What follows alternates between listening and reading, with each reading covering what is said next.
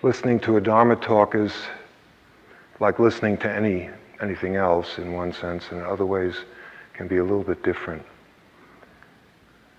The point is to drop the tendency that we all have fairly strongly to agree and disagree. I mean, your mind may do it, but just see it and let it go. Obvious distractions naturally come back, but there are some distractions that we don't consider distractions, and it's when the mind gets all caught up in agreeing and disagreeing, justifying some position you have, or if you can let all that go and just listen. So it's a practice. It's often done in practice centers and monasteries in a formal meditation posture. I'm not suggesting you do that, but the key thing is that you listen. When it happens, it's as if the whole body is just one giant ear, just really concerned with nothing else but listening and just allowing it to come in to affect you.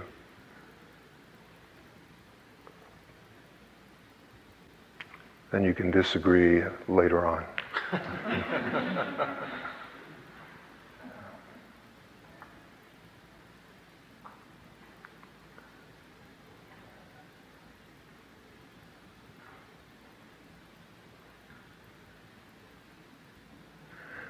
We left off last time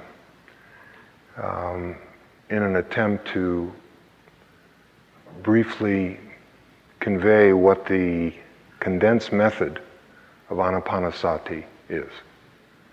That is, the classical method is comprised of 16 contemplations. All of these contemplations have the breath as part of the contemplation. And if you recall, there are 4 realms that are touched. These 16 cover the body, feelings, the mind, and then the lawfulness that underlies all of this. And we had just started the body part. Before I go any further, though, I'd like to say a few words about what it is that we're developing when we do a practice of this sort. Now, whether you know it or not, you've already been doing this for a number of days. For me, the most economical and brief way to characterize a great deal about what our practice is comes from the words of a great Japanese Zen master, Dogen. Someone once asked him, what is the awakened mind? And he said the awakened mind is the mind that is intimate with everything. That phrase has kept me busy for quite a few years. I've gone over it. I don't know, I can't count that high. Because in a sense, every situation we find ourselves in, how would you be intimate with this situation? What would that be? What would intimacy be in a situation of this sort? In this particular teaching, where the breath is featured, of course, the first challenge is to be intimate with the breathing. In using the term intimacy here, and it applies to everything that we have been doing and are doing, it's something like this, a brief way to get a sense of its meaning.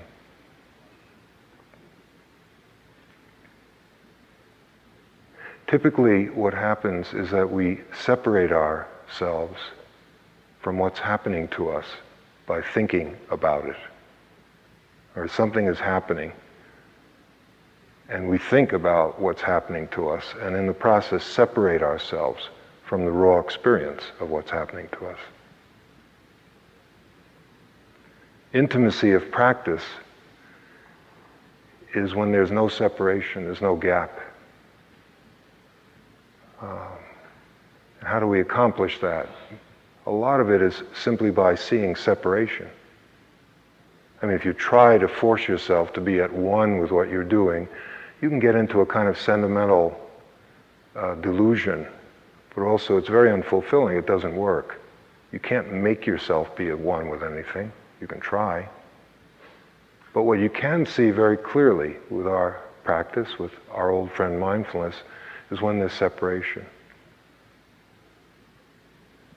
This applies to the contemplation of the body, feelings, the mind itself. And finally, the awakened state, the experience of enlightenment, a taste of it has to do with the ultimate intimacy. And guess who's preventing that? Yeah. Well, maybe for the new people, I'll tell you, you are, and I am.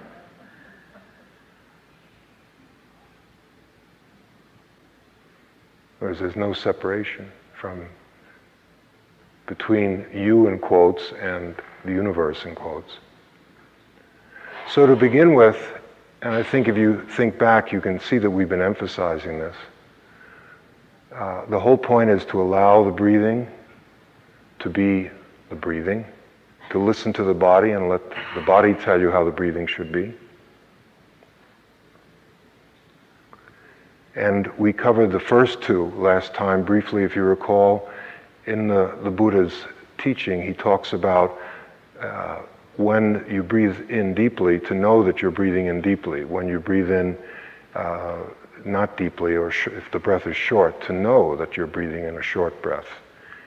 And if you remember, what I was suggesting is that is just a code or a shorthand for knowing all the different qualities of breathing, to really get to know the universe of breathing. And by now, I think some of you know a lot more about the different ways, the different flavors of the breath than you did when you first came here. That in itself is a practice. That is, if we had more time, we would spend more time on really examining the qualities of the breathing, the different ways in which the breath is. And even certain practical techniques come out of it. If you're ever feeling sleepy or dull, look more carefully at the breath. If you give the mind a little bit more to do, it has a way of waking itself up. This is done in other ways in vipassana practice. People who do noting will, in that practice, you might note more than just the rising, falling. You might notice the touching of the cushion by the buttocks or the knees, so that you give the mind a little bit more to do. And here, you can give the mind a little bit more to do, and instead of just staying with the breath, begin to notice each breath. And little by little, you can see that some breaths are coarse and some are fine, some are, of course, long and some are not. Some seem to happen slowly and some rather rapidly. Some are smooth, some are bumpy. Sometimes it's a great joy to breathe, at other times it can be very uncomfortable and even painful. And so the first two contemplations are the beginnings of getting to know breathing. The whole method succeeds or fails on our ability to develop conscious breathing. Because the awareness that we will be using, that we have been using starting yesterday, to examine all that is other than breath, that awareness is grounded in the breathing.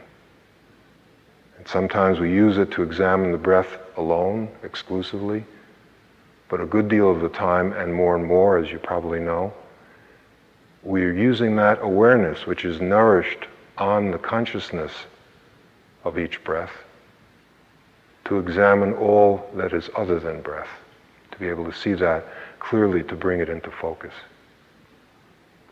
When we move into the third contemplation, what the Buddha says is being sensitive to the whole body, the yogi breathes in. Being sensitive to the whole body, the yogi breathes out. there's a lot of controversy on this one, and tonight I don't want us to get off into a doctrinal, scholarly. Let's just say that one approach to the meaning of this, and the one that I favor and seems quite obvious to me the more I practice, is that what it means is just what it says. That as you're breathing, you become aware of your whole body. It has been suggested that what this means is just the breath of the breath body, and even limited to just the nose tip, which to me seems to trivialize the whole sutta. Not trivialize it, but limit it. So,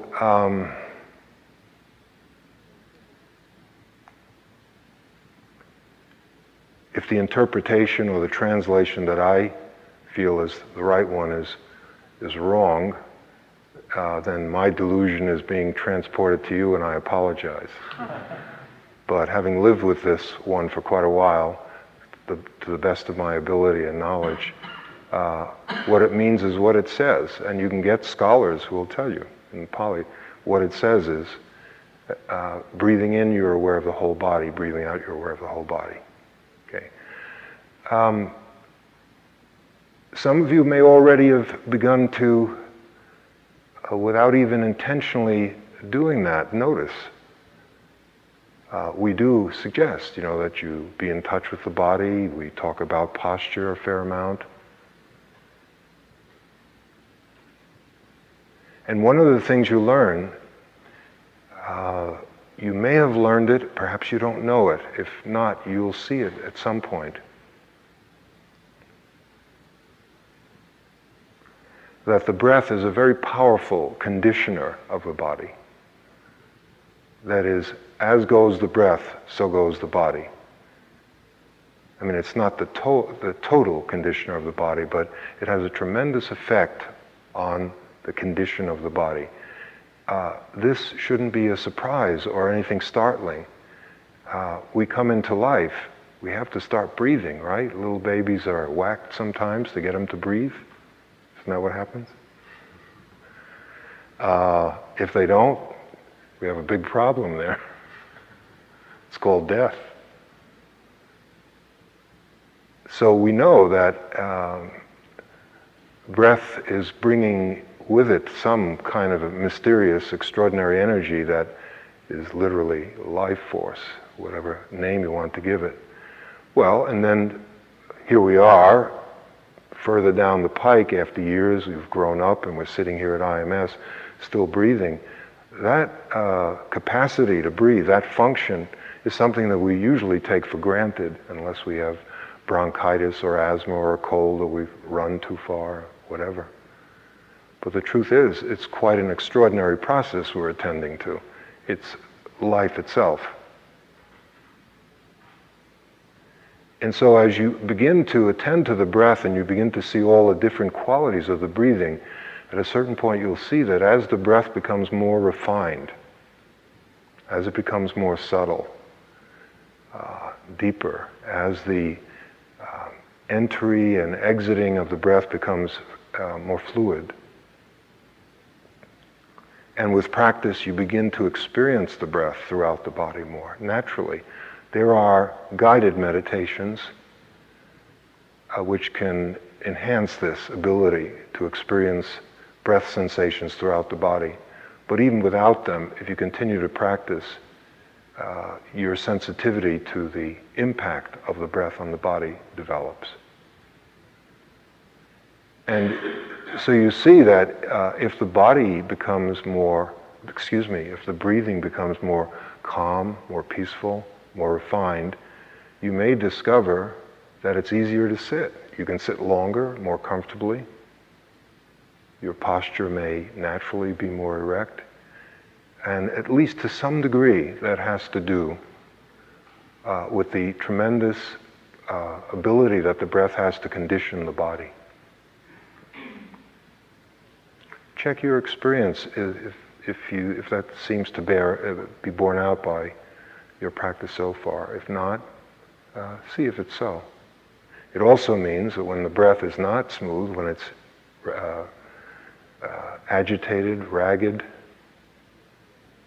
fast, hurried, it affects the body as well in a negative sense.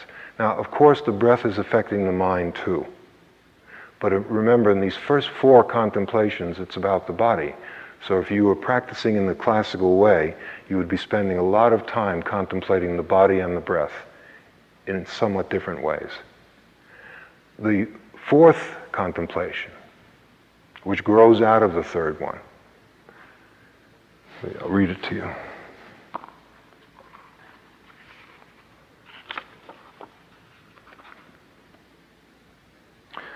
I'm breathing in and making my whole body calm and at peace. I'm breathing out and making my whole body calm and at peace. This is how the yogi practices.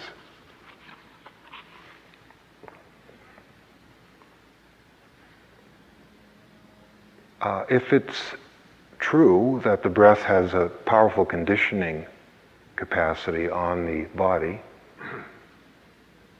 then it's just a natural extension of that eventually the breath becomes very, very calm, the body becomes very, very calm, and what happens is the mind, the breath, and the body become a unity. They come together. There's a unification. And as the practice matures, there's no separation really. And it's extremely important, however you come by it. Because when the breath, attention, and the body become unified, you have a tremendous foundation of stability from which to observe all the different states that visit us. And as you all know, some of us have been visited by some very difficult mind states. It's not that this is the whole thing, but it certainly helps if the body is planted, stable, comfortable. And that's part of why we make such a fuss about the posture. When you can really sit, and the ancients often called this acquiring a seat. You don't just plop your butt down on the cushion and you get it. That's just, you just began, that's all.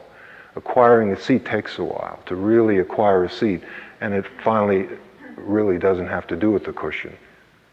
So you don't feel intimidated. You can acquire a seat on a chair or a bench. It's really, finally, it's much more of an inner state of where there's a unification, and the scattered quality of the mind, at least temporarily, disappears. There are ways of helping this along. For example, some of them you already know, some of you do. You've done sweeping with Goenka's style of practice, or sometimes we do it here. Some sitting. If you want to help this along, just start off by being with your breathing as you've been doing all along, and then take a journey through the body. As you breathe in and breathe out, start at the top of the head and just make a tour of the body. Just move through the body at your own pace, but while breathing in and breathing out. It's not that you drop the breath and then make a tour of the body. By having a more encompassing or comprehensive kind of attention, you can experience the different parts of the body as you breathe. You may find, especially if you stay at a part long enough, that you'll see that that part of the body is breathing. It's not that we're sending the breath there. This is not a yogic exercise, which itself is very useful too. It's that the breath sensations are all over. It's just that we're not aware of them. Sometimes there are blockages, emotional and physical, so we don't feel it. A lot of those even work themselves out. You recall we mentioned, I think, last time, that breath awareness is also a kind of breath therapy, even though we're not intentionally doing that. Because as the quality of the breath, as the breath heals itself through self-awareness, not through any techniques that are beyond that, just through consciousness, it has effects throughout. So now, in the fourth, if you can get a sense that the body is sitting, it's breathing, awareness is there, and there's a very stable place from which to practice. This is also in another language when we talk about samadhi, having samadhi developing, or as the power of the mind, Narayan mentioned the other night, last night. What tends to happen as the mind's concentration becomes more continuous is you enter into and hear the next set of contemplations. This is the classical method unfolding, which have to do with feelings.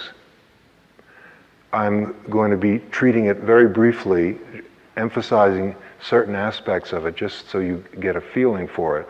Because if I don't give you a sense of what the classical method is, how can I tell you what the consolidated one is? You have to understand, how do we go from 16 contemplations to just 2 without it being McDonald's?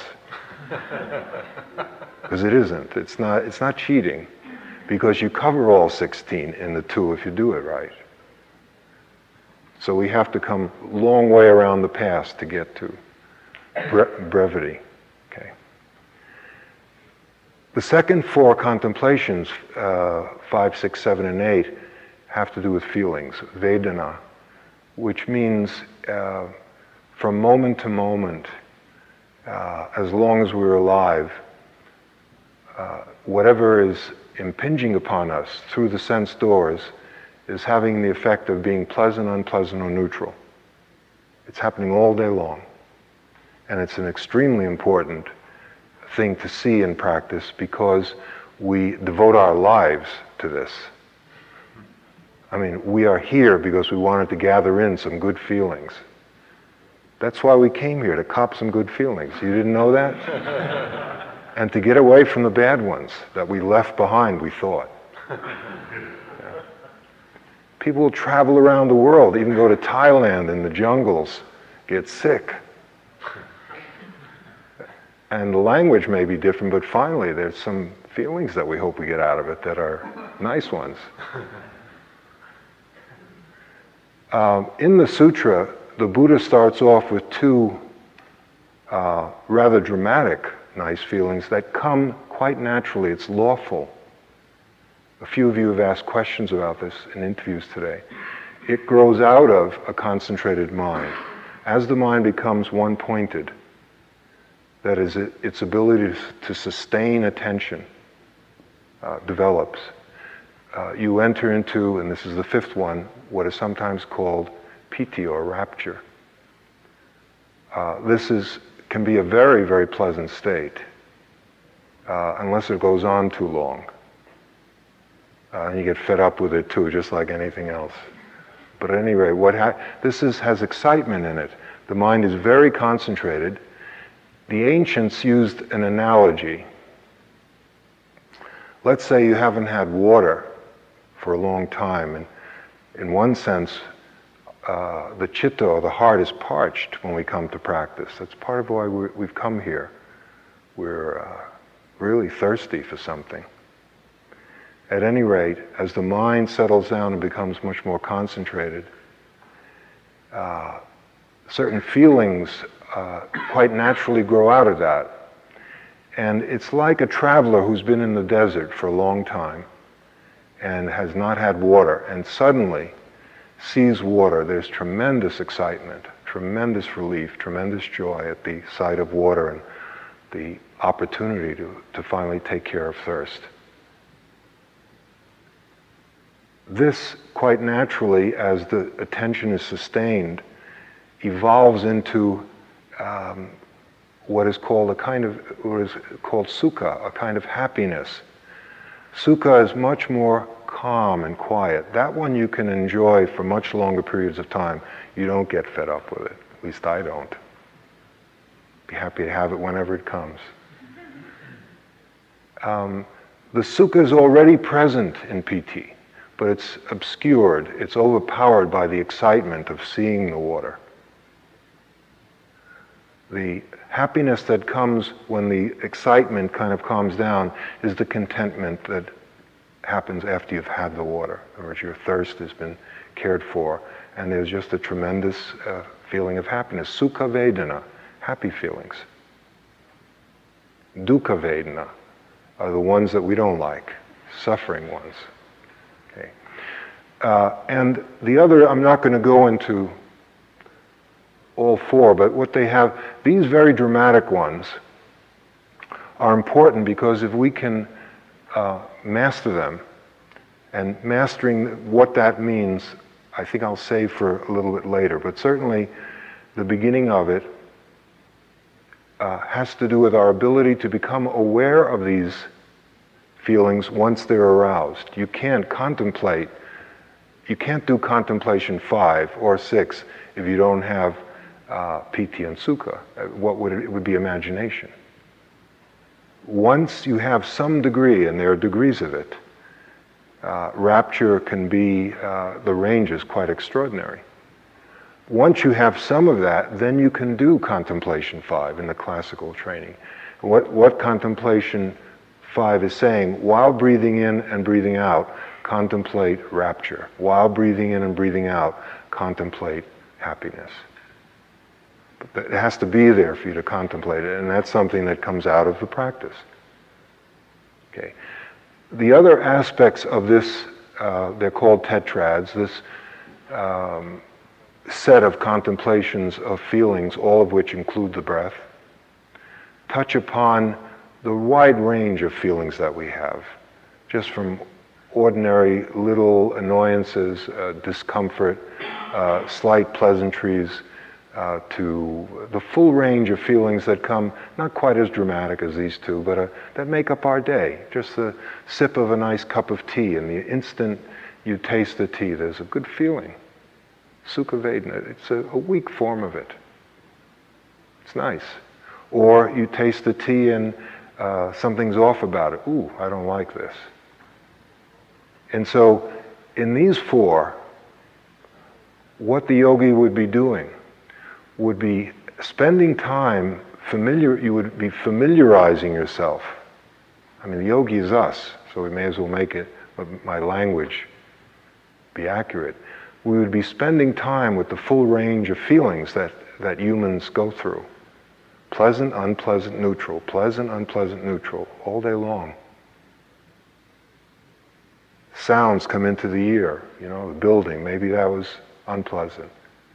Maybe after a while it's neutral, you don't care anymore.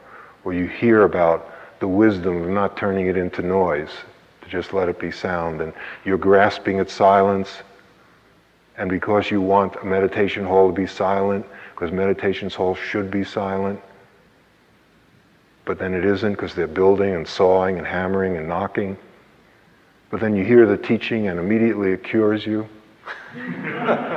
so you don't grasp after peace. And then it's just neutral, it's just bang, bang, bang, bang, bang. And then a little bird chirps. Chirp, chirp. Oh, that sound, that's Sukha Vedana. So these contemplations are an opportunity to familiarize ourselves with the different feelings that come about through all the different sense doors. And in Dharma practice, the mind is a sense door as well. Thoughts have feelings. I mean, there are thoughts that come through that are unpleasant right away. And then there are pleasant ones, and a lot of them are neutral. Blah, blah, blah, blah, blah, blah, blah, blah, blah. Nothing much. There's a lot of that, yeah. Okay. Yeah. Okay.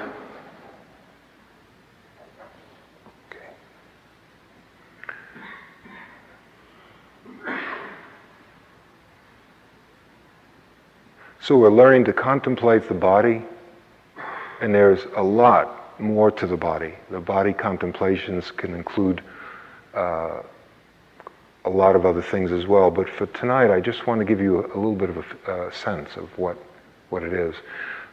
We contemplate feelings, and then we move on to the mind itself, citta. And this is the part that it's sort of the core of when we talk about self-knowledge and self-understanding, minding the mind. This is it. This gets at a lot of the hard stuff.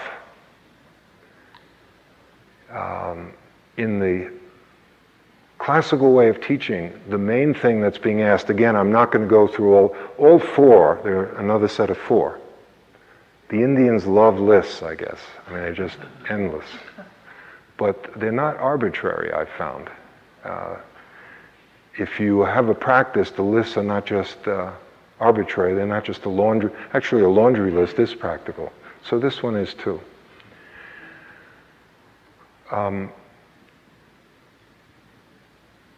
I think if you understand this one, and I'll read it to you.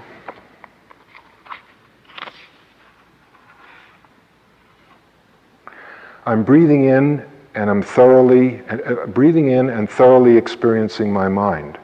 I'm breathing out and thoroughly experiencing my mind. The yogi practices like this.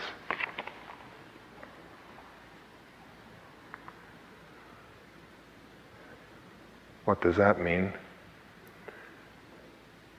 Recall I mentioned the kilesas. These are, you can't know anything about Buddhism without, you have to know the kilesas. If you say, I'm a Buddhist, but you never heard of the kilesas, tears are streaming down the Buddhist cheeks.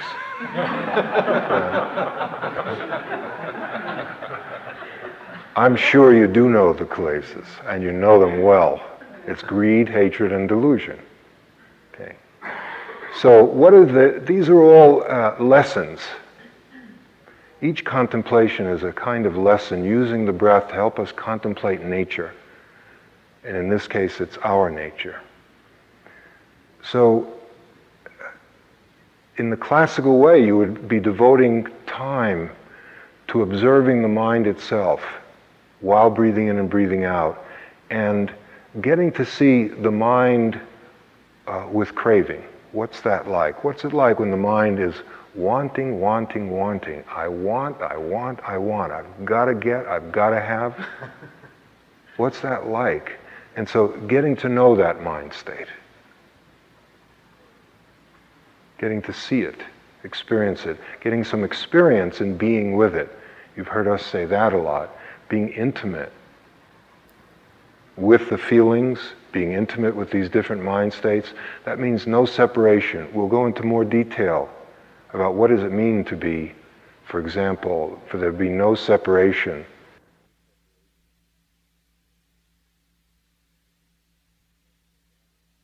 Let us say that a lot. Being intimate with the feelings, being intimate with these different mind states, that means no separation. We'll go into more detail about what does it mean to be, for example, for there to be no separation between you and anguish, fear, loneliness, anxiety, boredom, and so forth. How do you do that? What is that? And that's crucial in our practice.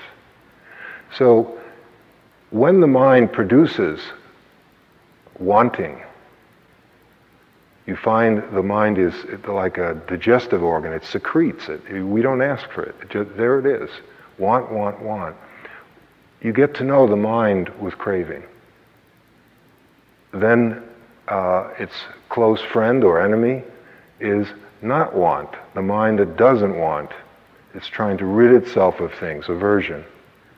It hates.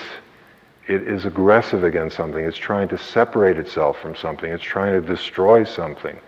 It's angry at something. It's resentful. So you get to know the mind that is averse to anything, really. It can be, as we know, we can get angry and be averse to pretty much anything. Well, what's it like when the mind is that way? And all the while as we breathe in and as we breathe out. So we gain some experience in being intimate with some of these very unpleasant states. Not so easy, as you know, because we don't like those states, and the intimacy that Dogen is talking about means we drop our preferences. It's a full, raw, naive, innocent, and total touching of whatever the mind state is. And then delusion or confusion. What's it like when the mind is chasing its own tail? Confused, ambivalent, in conflict, fuzzy, kind of seeing darkly, seeing through the world through a haze, a thick pea soup. We all know those feelings, and you can say sloth, torpor, sleepiness. Those are more benign aspects of how the mind becomes. What's it like when the mind is that way? So one of the main challenges of the contemplation of the mind is to certainly know these three main mind states and their children and close relatives. And then our work's not done. What's the mind like when it isn't wanting? Let's say in that second or two when we're not wanting something. Oh, nice. Just sitting here and breathing. Well, it's not that nothing's happening. Something is happening. What's happening is you're not wanting. It's a real place. It's a real quality to our experience. Consciousness is a certain way. When things are good enough, it's okay. There's no craving or grasping after anything. Clearly, as the practice matures, there is more of this. But some of that, you can't contemplate that if you don't have it, right? And in one sense, there's the unfoldment of these 16, to some degree, closely matches how things seem to unfold naturally. As we practice longer, become more committed to the practice, it's not just a matter of time.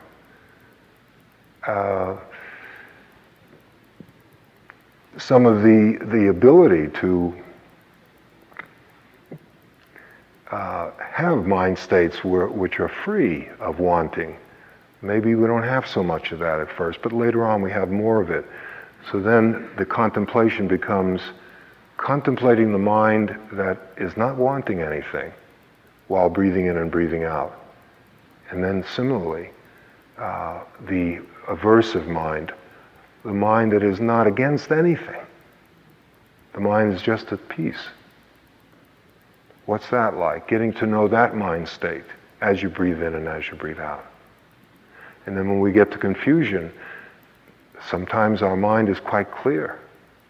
And as we know, if you keep practicing, you'll see that seems to be infinite, the degree to which the mind can brighten and become luminous and clear in every way. What's it like when the mind is not in confusion, is not ambivalent, is not in conflict, but is just right there, just sees that the sky is blue and the grass is green. It really sees it. Very, very clear. No problems. Nice. We see that mind state. Okay, we've covered three. We're now getting into, we haven't gotten to Vipassana yet. The first 12 contemplations are a mixture of Vipassana and Shamatha. Of course, insights come when they do. You can't practice insight meditation, really. I know we're here, but it's, in a way, the language is a little misleading. You can practice mindfulness, but you can't practice insight. You can practice mindfulness, and an insight can come out of a mind that has the right conditions, where the energy is right, the five qualities that Narayan talked about last night. Insights come when they come. There's a seeing, a grasping of what's what. The last four, so all along, even though these are The first is primarily shamatha, but of course you're learning things about yourself as you examine and become more familiar with the body, as you become more familiar with feelings, as you become more familiar with your own mind states. How could you miss the fact that that impermanence is there?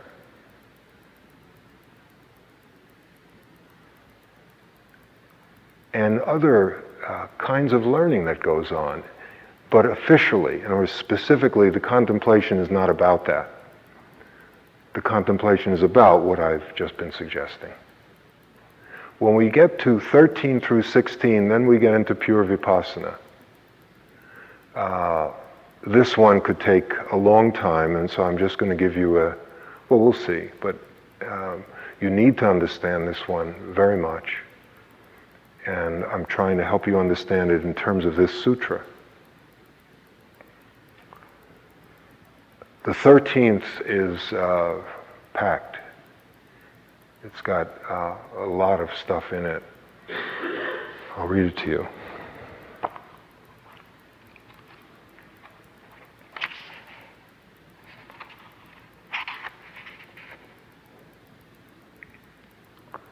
I'm breathing in and observing the impermanent nature of all formations. I'm breathing out and observing the impermanent nature of all formations. The yogi practices like this.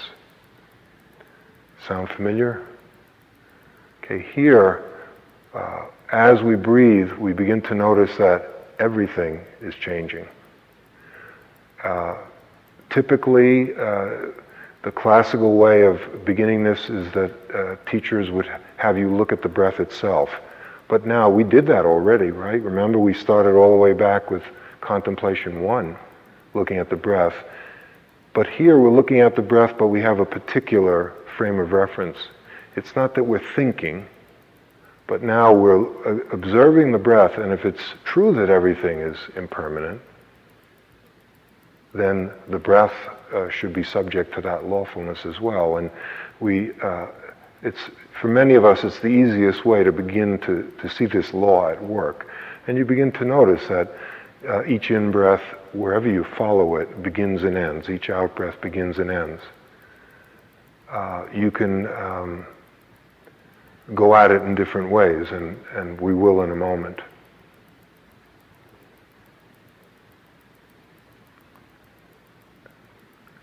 So here, we've begun to really practice vipassana. Not only are you going to be seeing impermanence, but also sometimes you'll see the unsatisfactoriness that comes about because everything is changing. That is, life is uncertain. Everything is uncertain. It is not saying that life is no good, or Buddhists are just these dour, depressed people who just walk around saying how awful everything is, it's all suffering. Maybe, I don't know, there may be some truth to that, but clearly suffering and impermanence have some link. I mean, they're not unrelated, let's put it that way. The fact that everything is changing, and especially the fact that we don't live in accordance with that law, produces a lot of suffering. Put more positively, one of the things that grows out of development and practice is our ability to embrace the law of impermanence. Some would say that's enlightenment itself, to fully and totally embrace it. It means there's no attachment to life or death, and there's a full ability to live and to die. Also, we begin to get into, and here I'm feeling a little overprotective about the people who are really new, because so often phrases like emptiness confuse even those of us who've practiced for a while, even a long time. But impermanence in the 13th contemplation as used by the Buddha, when you read, this occurs elsewhere in the suttas.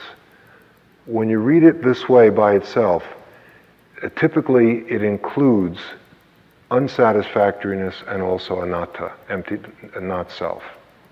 Because they grow out of it. They're really slightly different ways of seeing the same thing. if you can, that's why impermanence is such a profound door. Don't underestimate the importance of seeing the changing nature of everything. It's not a negative thing, it's a liberating insight.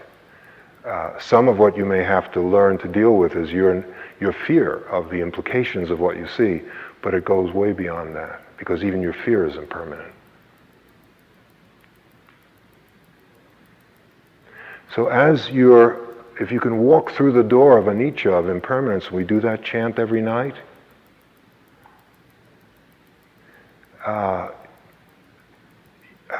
It's just a hair away from seeing that there's no such thing as a solid self, a substantial self. Because when you start to look at the mind, which is a harder thing to look at, it's very subtle, the coming and going of mind states, you begin to see that none of them stay around. You all know that one well, right? You've already been packed and unpacked, and now you're happy to be here, and you hate it, you hate Narayan and I, you love us, we're fantastic, you're already headed for Burma, you can't wait to get out of here, so mind states are just zipping past all the time. The best mind state to keep of all of these is the one that decided to practice. Keep that one. Let the other ones, don't let them rule you, because that's the one that got you here. That's the one that paid for the retreat, got you all packed up and in the car, bus, airplane, whatever, got you here. But we lose it a lot. The mind that decided to practice, that's the one to keep. Come back to that one over and over and over again. In the hardest of times, no matter what you think is happening to in your life, get back to that one. The mind that decided to practice, there is one. We know it, it's a fact. You're here, look at this. It's useful to know that. As we see impermanence, whoops. There it is. Yeah. Well, okay.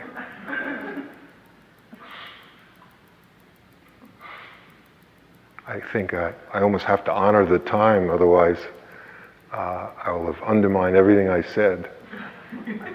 So let me quickly,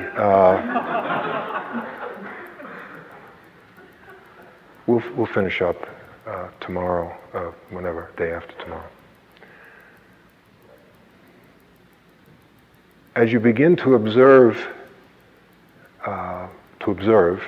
while breathing in and breathing out, what you see is that the mind states come and go. They may seem solid, but that's a large part of what we mean by delusion or ignorance. They're not. If you look carefully at them, you'll see that now they're here, now they're gone. Here today, gone tomorrow, whatever that cliche is. Okay? And it just keeps happening like that. At a certain point, you can't help but get a sense that the mind, these mind states, even when the menacing ones seem so powerful and like they're going to last forever, they only seem like they're going to last forever. And they only seem like they're tremendously substantial. But when you look closely at them, and of course that's giving you a hint as to the direction the practice goes in from here on in, you see that they're cloud-like.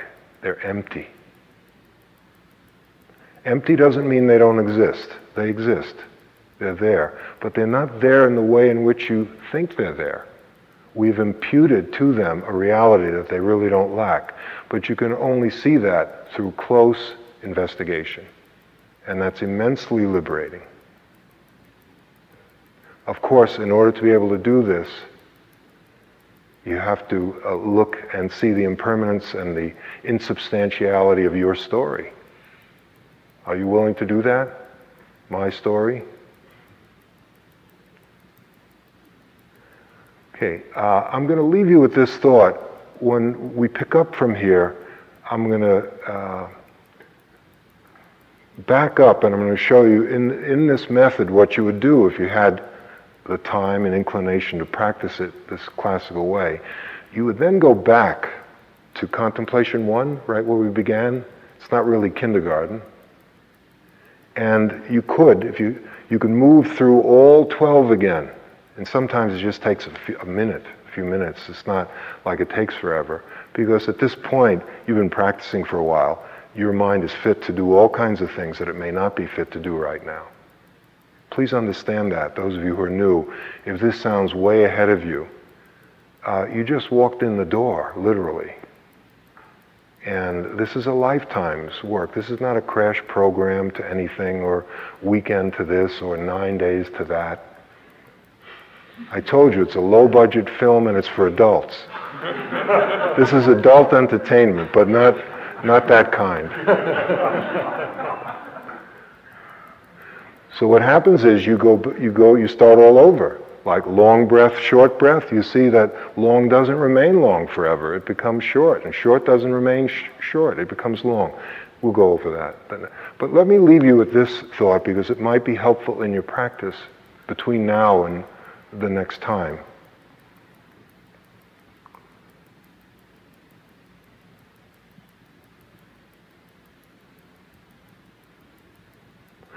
The taking up impermanence as a contemplation requires a lot of certain kinds of development in practice for most of us. In my own experience with my own practice and observing a fair number of practices now, certainly the degree to which you have some samadhi is invaluable. If your mind is all over the place, the kind of learning that you will be gaining, can't use that word as people aren't feel it's ambition. Let's say the learning that can take place about the truth of impermanence will be relatively superficial. You already know that everything is impermanent, but it's not transformative, that knowing, because it's just in the head. It's got to go into the marrow of the bones. We've got to really get it. And that takes some depth of seeing, because we already have gotten it as a menu item, but there's no meal yet. When the mind has the strength of samadhi in back of it, the level of seeing is different, so that the same event can be seen as impermanent, and yet it has an impact that is incomparable. The other thing that helps is you have to be ready to switch to impermanence as a frame of reference. Let me give you this example, because I've seen it a lot in Cambridge, and one example comes to mind which is typical of what I'm about to say, and then I think we'll leave it at that for the evening. What comes to mind right at this moment is someone extremely intelligent, extremely devoted to the practice, very devoted to the practice. Studies, sits, does retreats, etc. Someone who's really solidly on the path. And yet, a particular mind state, in this case it was a kind of fear. When we would get to it, the instructions would be, can you see that this mind state is impermanent? Can you watch it and see that it changes? The person couldn't do it. It was not for lack of intelligence. It was not for lack of motivation. Samadhi was reasonable. But what it is you see, it's asking us to switch from the level of content to the level of process. Because when you hear what the law of impermanence is saying, the Buddha uses an analogy. He says, just as the taste of the ocean water is salty wherever you dip into it, so the taste of everything is impermanent wherever you dip into it. That is like a great leveler. That means your story, my story, it's the same story. It's all impermanent from this point of view. If you get fixated on content, and we need to relate to content as well, I'm not saying it's irrelevant, but most of us are fixated on content. This set of instructions is saying, in effect, it short circuits content. It's saying, yes, that's true. You're frightened of the dark, or you're frightened of wide open spaces, or whatever it is, because this happened in your life. But the content is so compelling that even though you're intelligent, you're motivated, you hear it, there's really a resistance and an unwillingness to be able to see this lawfulness, which seems abstract and not even practical. And so in this case, what happened, and this is not unusual, what I can say, I think Narayan would probably agree with me, thank God for psychotherapists, or I think we would have been dead a long time ago. Person went into therapy and was able to work on this particular fear, not by looking at it, because that was not so realistic. It wasn't realistic, period. But by talking about it, investigating it, exploring it over a period of time, and kind of loosening it up a bit, making it approachable. And then the meditation instructions were manageable. This is one of those times when it worked. Then the ability to also, I guess, with time you get tired of your story. How many times can you see Gone with the Wind? I walked out after, I think it was the fifth one, the fifth time. I just, when she started with Tara and all that stuff, couldn't take it. Okay, it's the same in a way. How many more times do you have to see Gone with the Wind? But your version of it. Okay. Could we have a few moments of silence?